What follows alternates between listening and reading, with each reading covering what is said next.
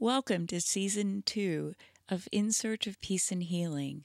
I'm your host, Celia Boone.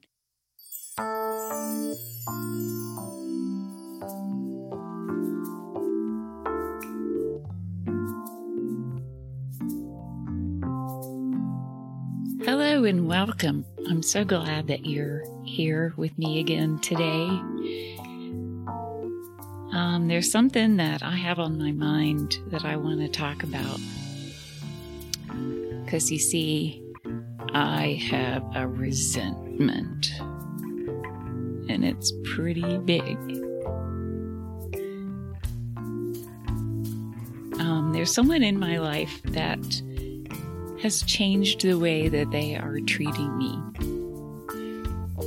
And it was pretty sudden, I guess, going from very kind and loving and nice and, and went to more critical and cold and, this person today, I was talking on the phone with this person who said something to me, and it brought up a resentment because I was like, this person thinks I'm stupid and is trying to run some kind of game on me. And I don't like it when people think I'm stupid. Now, I can think I'm the dumbest human being on the entire planet, and that's okay.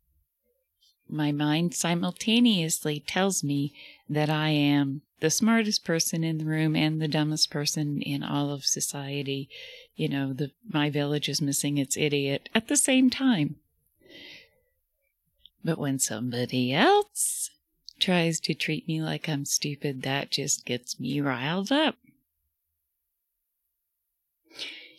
So, I was looking at some definitions of resentment.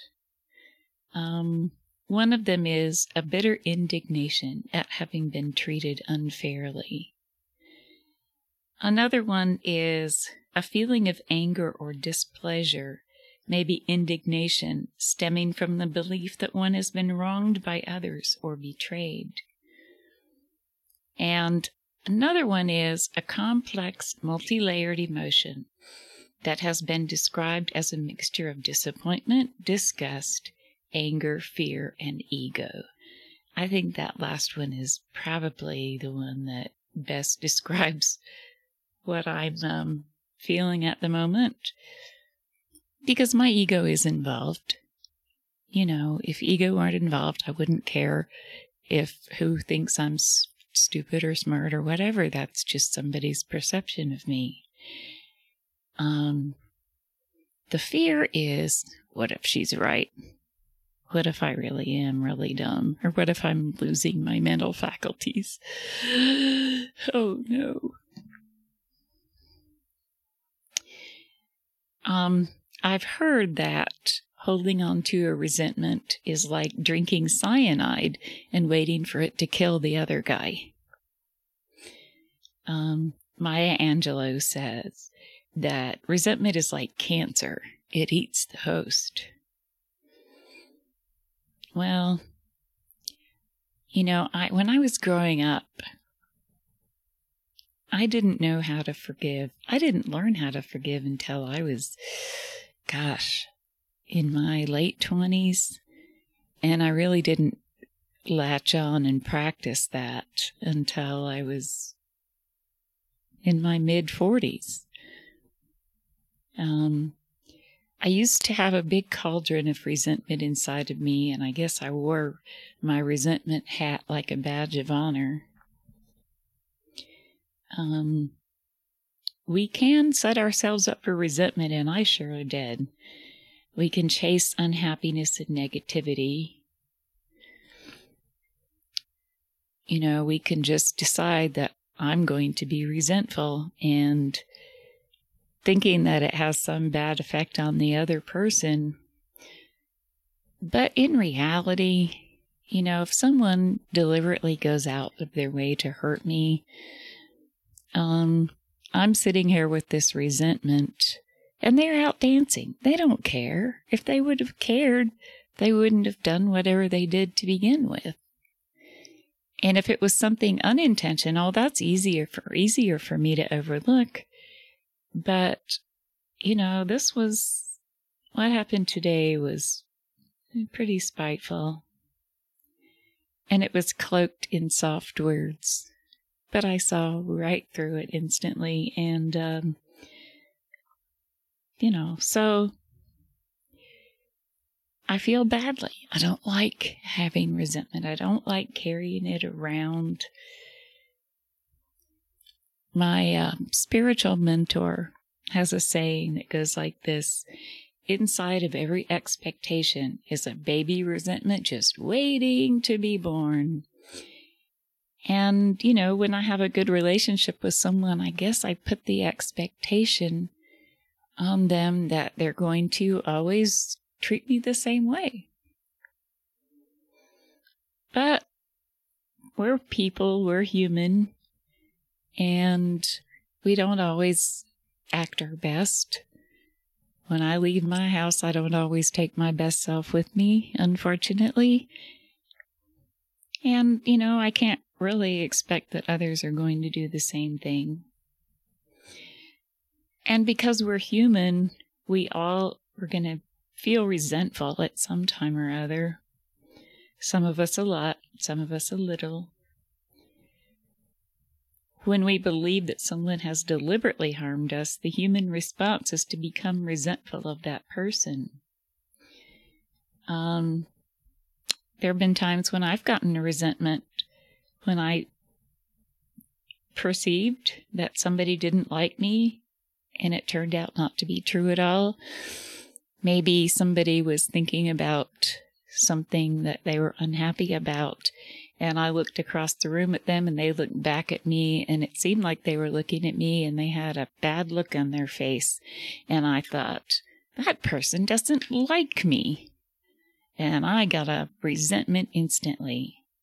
And that person was not thinking about me. They were all thinking about their own stuff, and something wasn't pleasant that they were thinking about. And I just saw this look on their face and instantly assumed that it was for me, and it had nothing to do with me.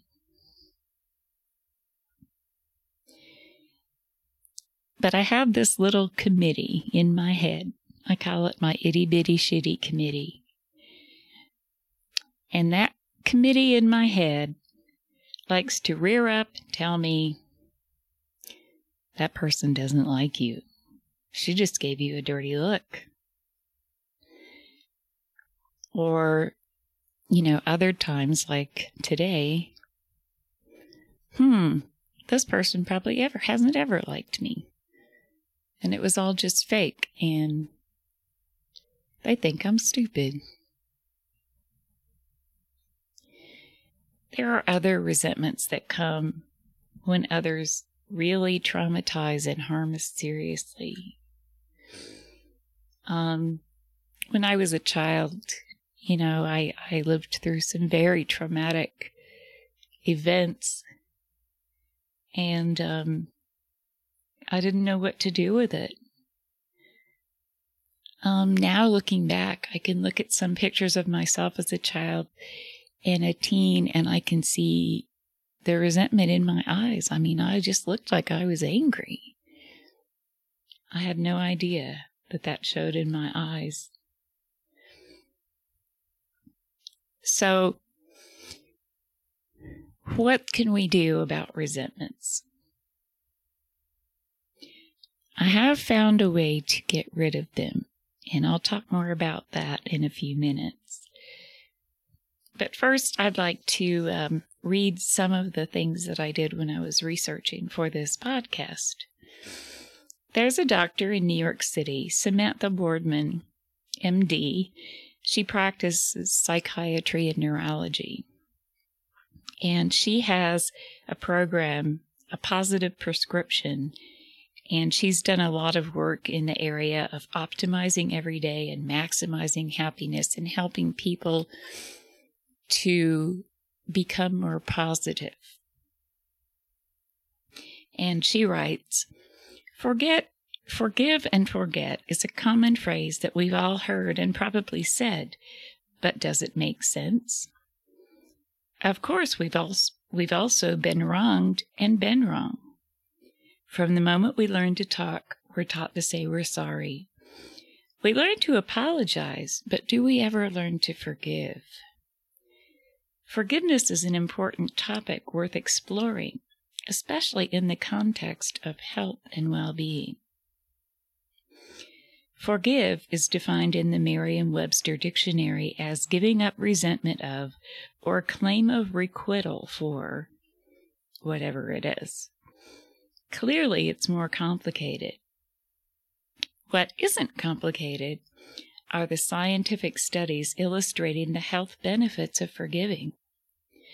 Forgiveness is linked with lower mortality rates, lower cholesterol, lower blood pressure, lower cortisol, the stress chemical in our brains, and a lower likelihood of developing heart disease. Forgiveness may even support a healthier immune system. In addition to physical benefits, forgiveness is associated with psychological benefits as well.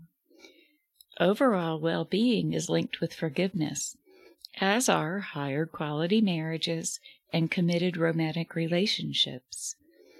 Forgiveness is even related to better sleep. In Spiritual Evolution, George Vaillant, a professor of psychology at Harvard and a pioneer of adult development, discusses the psychological benefits. He describes forgiveness as an end to a cycle of negativity, which allows us to grow and heal. It's a transformative experience. Suddenly, the fight or flight response of vengeance is replaced by the calming green pastures and still waters of peace. Forgiveness doesn't come on demand and can't be forced. It's not asking for an apology, creating excuses for the wrongdoer, or being a pushover or a doormat. There's no tolerance for the misdeed in forgiveness, and it cannot come from a place of moral superiority. I'm better than you, so I'm going to forgive you. That's not forgiveness. Contrary to the popular phrase, forgiveness does not require forgetting. Another important factor is time, because forgiveness can't be rushed. Forgiveness is personal, highly subjective, and different for many people. Studies show self-compassion and kindness are closely related to the forgiveness of others. According to Vaillant, empathy and the capacity to envision the future are also necessary. Ultimately, forgiveness is about letting go of the past and leaning into the future. There is an action which you can take, which, if done at least once a day, will guarantee that your resentment will be removed. And this is what I mentioned just a moment ago. Once you hear it, you will know the secret. If you don't want to know what it is, I suggest you stop this podcast right now, because if you keep listening, you will know something that you won't be able to unknow. And here it is. This actually comes from the book Alcoholics Anonymous. Page 552. If you have a resentment you want to be free of, if you will pray for the person or the thing that you resent, you will be free. If you will ask in prayer for everything you want for yourself to be given to them, you will be free. Ask for their health, their prosperity, their happiness, and you will be free. Even when you don't really want it for them, and your prayers are only words, and you don't mean it, go ahead and pray it anyway. Do it every day for 2 weeks. and you will find you have come to mean it and to want it for them. And you will realize that where you used to feel bitterness and resentment and hatred, you now feel compassionate understanding and love. Instead of forgive and forget, we can allow our higher power to change us from within so that we can forgive and move forward. So, my dear friends, as you walk through the rest of this day, may you connect with the divine and feel the peace and lightness of being that comes with the healing power of forgiveness. Take gentle care, my friends. Be well, and know that I love you all.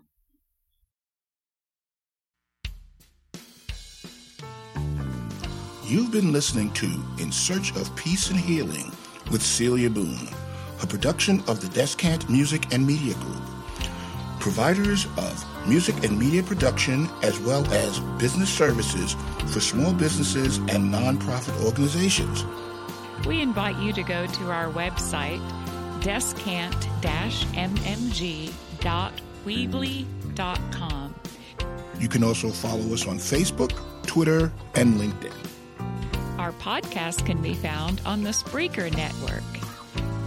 We're also on Apple Podcasts, Google Podcasts, Spotify, and most podcast directories. So, listen, like, comment, and share. Thank you.